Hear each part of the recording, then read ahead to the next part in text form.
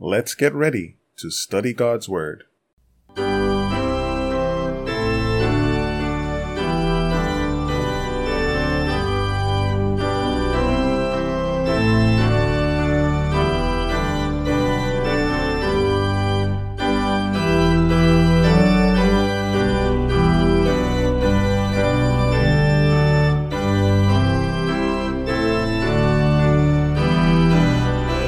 Greetings to one and all.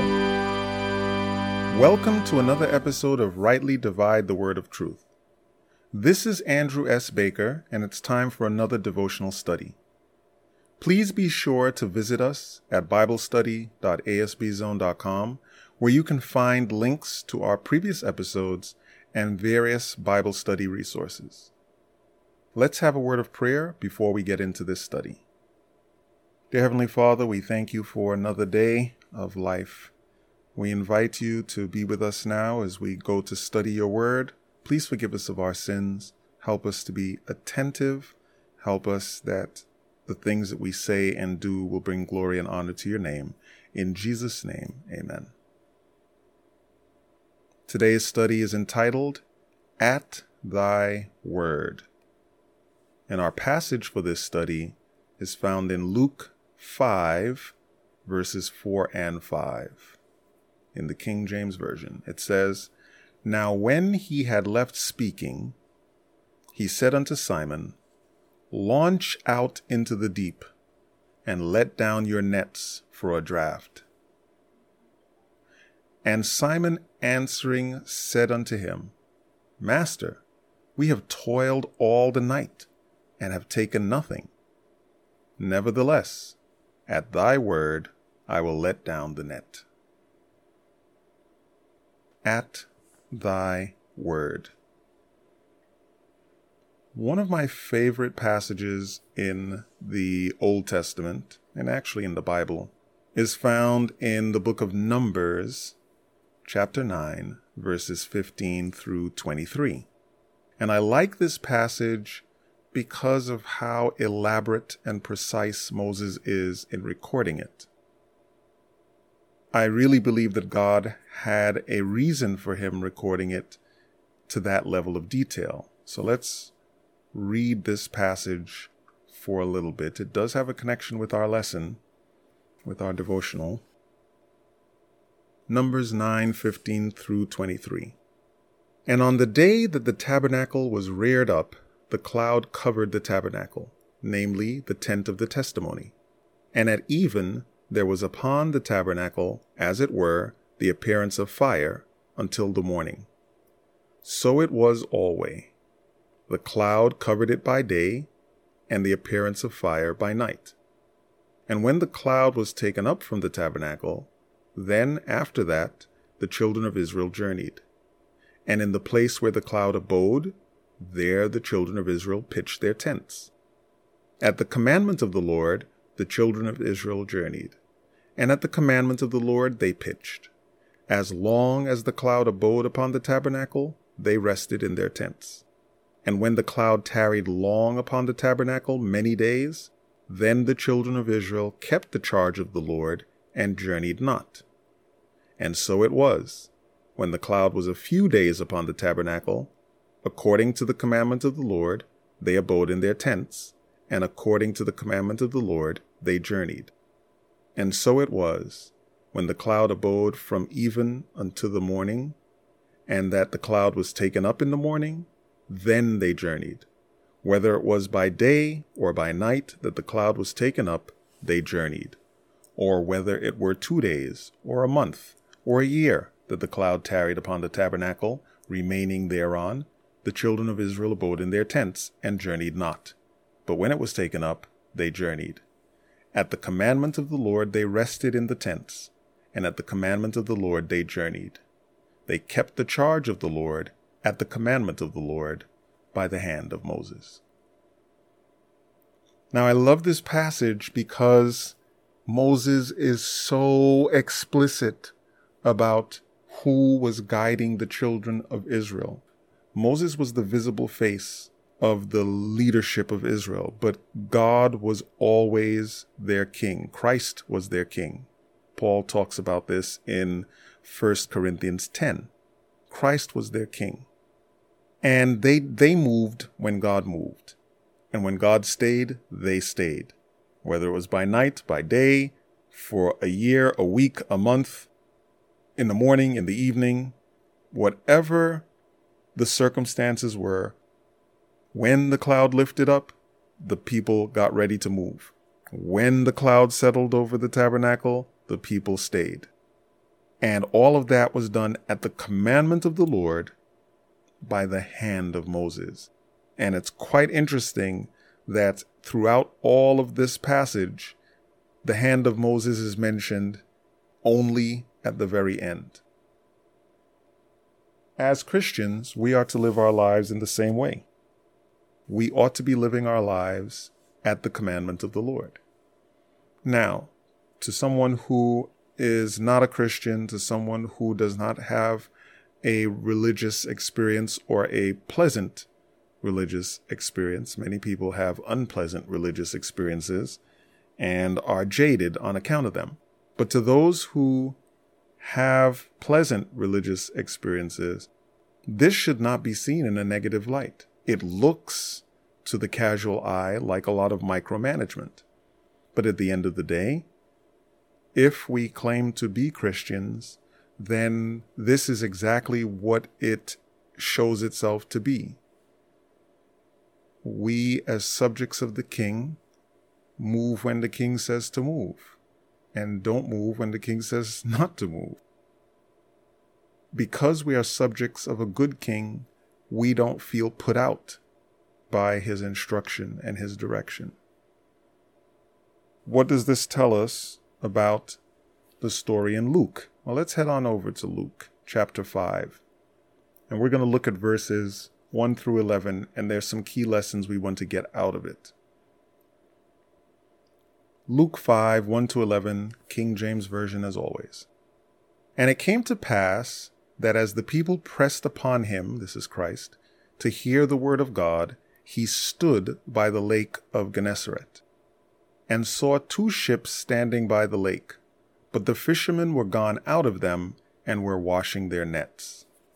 Okay, so Jesus, the people are pressing against him. They want to hear the word of God, and he needs a little bit of space to be able to address them.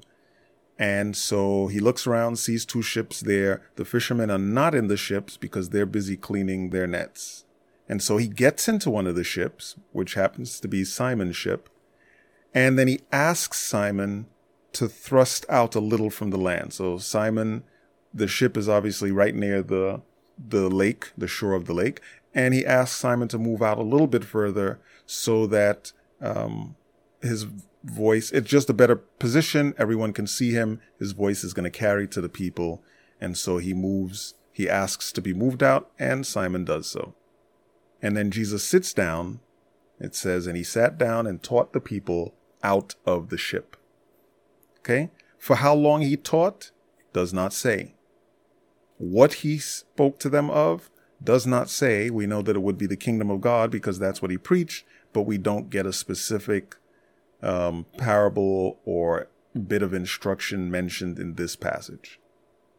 But here's what it tells us. Now when he had left speaking, he said unto Simon, launch out into the deep and let down your nets for a draught. Simon, the fisherman, is thinking to himself, it's the middle of the day. This doesn't make any sense. It's the middle of the day. We've been sitting in this boat making a bunch of noise. People everywhere are up and bustling about. No fish in its right mind is going to be nearby.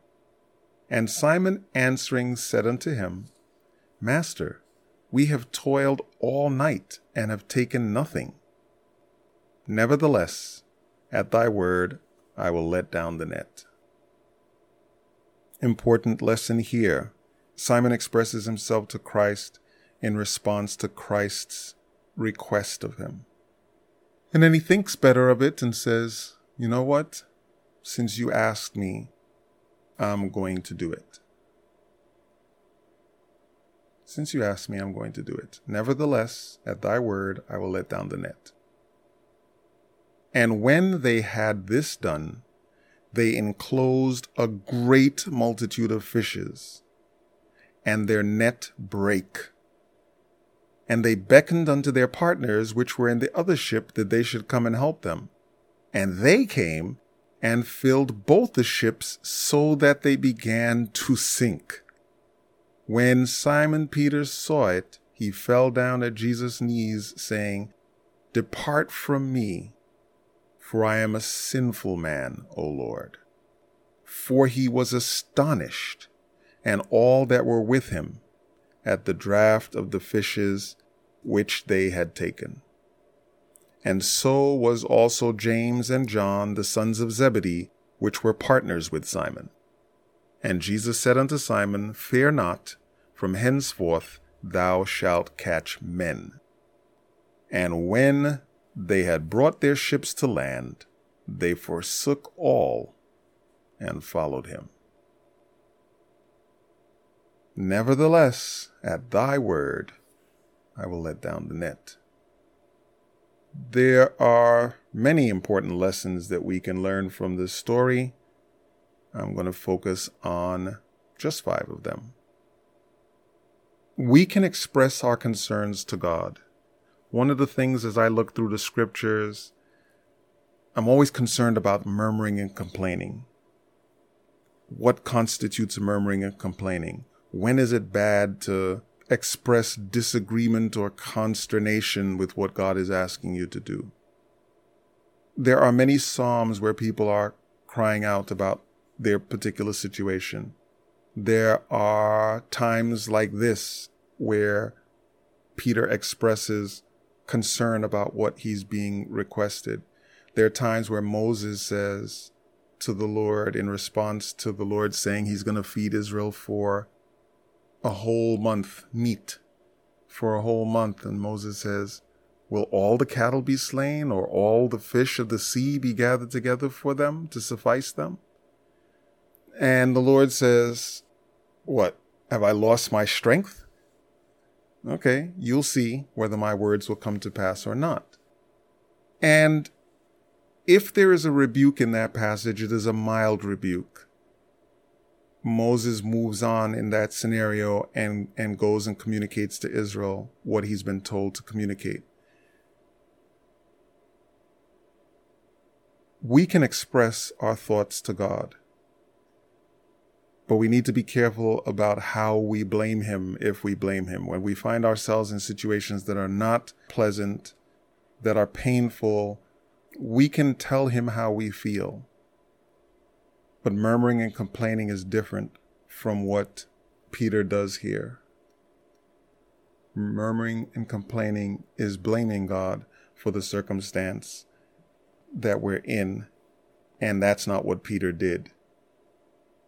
And whatever Peter thought initially, he still moved in faith afterwards. And that's the important point. We can express ourselves to God and our concerns. That's point 1. But in point 2, we need to obey in faith when we understand what we've been told. Peter understood what he was told. He was surprised about it. He thought that was weird. He tried to inform Christ about the circumstance, but he thought better of it and moved forward once he had made his initial remarks. And it is important for us to move forward. Yes, it's best if we can move forward as soon as we're told. And yes, it's best if we can move forward in faith, assuredly that God will do for us what needs to be done. But even if we've got thoughts in our mind, even if we're wrestling with what is going on and how God will deliver, there is still value in obedience. It may not be as mature a position as obedience in faith, but it is better than disobedience because of doubt. Obeying even when struggling in faith is better than disobedience in doubt. It's better than disobedience in any form. Knowing what to do and failing to do it is also bad, right? So disobedience, whether in doubt or in rebellion or in slackness, in negligence, disobedience is always bad. There's never good that comes from disobedience. Obeying in faith, best option. But obeying while wrestling is also better than all of the other options. And here, Peter, although thinking to himself, well, I shouldn't say thinking to himself because he expressed it, although saying to Christ, we did this fishing thing at night when it makes the most sense to do the fishing thing, and we got nothing. I'm not sure we're going to pick up anything in the day. But you know what? Because you asked me, because you told me, I'm going to go do it. And he moved in obedience because he understood what he was told. And our faith is strengthened through obedience. A shaky faith where you're moving in the right direction becomes a strong faith. A shaky faith does not become any stronger when you stand where you are, or when you have to be careful because we may have instructions to stand where we are. A shaky faith doesn't get stronger in disobedience. Okay? The third point is that when the miracle happens, Peter recognizes, acknowledges, confesses his unworthiness. He knows that Christ did this thing for him and he's not worthy of any of it. And we're never worthy of it because it's always a gift of God. It's always a gift of grace. It's always mercy or grace that God is doing awesome stuff for us. But we're not always dwelling on that. We're not always thinking about that. And when it comes to our recollection because of the magnitude of the gift or the some other aspect of the circumstance, we should be willing to acknowledge our unworthiness and God's great faithfulness. Lesson 4, we should move forward in the new light that we have received. Meaning, when this happened to them, they brought the ships to land and forsook everything and followed Christ. Okay? Forsook everything and followed Christ. It is not good enough to simply receive blessings of the Lord and be able to have a good testimony and then go back and continue however we were. These experiences should not be isolated one-time events. They should be a pattern of growth in Christ. And the only way for that to be the case is for us to get closer to Christ. Which brings us to our last point. God has even bigger plans for us. God gave them this miracle as a starting point, as a baseline, as a token, as a promise that he would be with them in the much bigger work he was asking them to embark in. And so this miracle wasn't simply for this miracle's sake. This miracle was to give them a jump start on the bigger plans God had for them. And when we say that God has bigger plans for us, it doesn't have to be a one-time thing. Oftentimes, we pray for the Lord to put us in the right situation, to give us the right stuff, the right resources, whatever it is, expecting that that will be where God wants us to be permanently. And there are many times where God puts us where he needs us to be for a time. And then when that time is over, then he moves us to another place, in another situation. Right? It's about growth. It's about long term. What we see as the big time may not be. Joseph is in Egypt as a slave. He's sold to Potiphar's house and soon becomes the head of Potiphar's house. Okay, that's a success story. In any book, you could finish the novel right there. But then he has a fall from that position, or so it seems, and ends up in a prestigious prison. Soon he's the go-to guy at the prison. Okay. Not that great, but still better than it was a little while prior to that. Next, he's prime minister of all Egypt in a crisis. We don't always know where God's plans will take us, and we shouldn't assume that the first step is the last step. We should always be looking and open to his leading through a multitude of steps. And it all starts with, "At thy word." Let's be willing to listen to God's word, and let's get to the place, let's grow, let's pray for growth and maturity, so that instead of saying, "Master, this didn't work, but you know what? At your word, I will move forward." Let's pray for the maturity that eventually gets us to, "Yes, Master," and move forward when he points out something to us. Luke 5:4-5 says, "Now when he had left speaking, he said unto Simon, Launch out into the deep, and let down your nets for a draught. And Simon answering said unto him, Master, we have toiled all the night, and have taken nothing.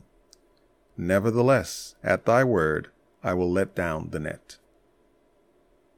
Let's close with a word of prayer. Dear Heavenly Father, we thank you. We thank you for your mercy and your goodness to us. We thank you for the privilege we have of studying your word and seeing these key lessons. Help us to be responsive to your commands, not to make excuses, not to point out our confusion, but to move forward when we know that it is you who is speaking to us. Please bless us, Lord, and keep us, and may everything that we do and say bring glory and honor to your name. In Jesus' name, amen.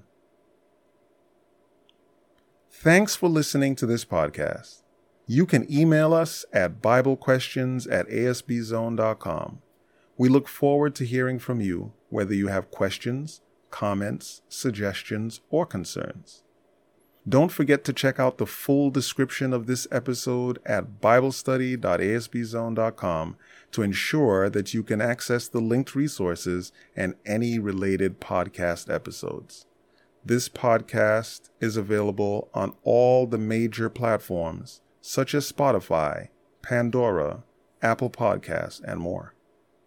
Please remember us in your prayers.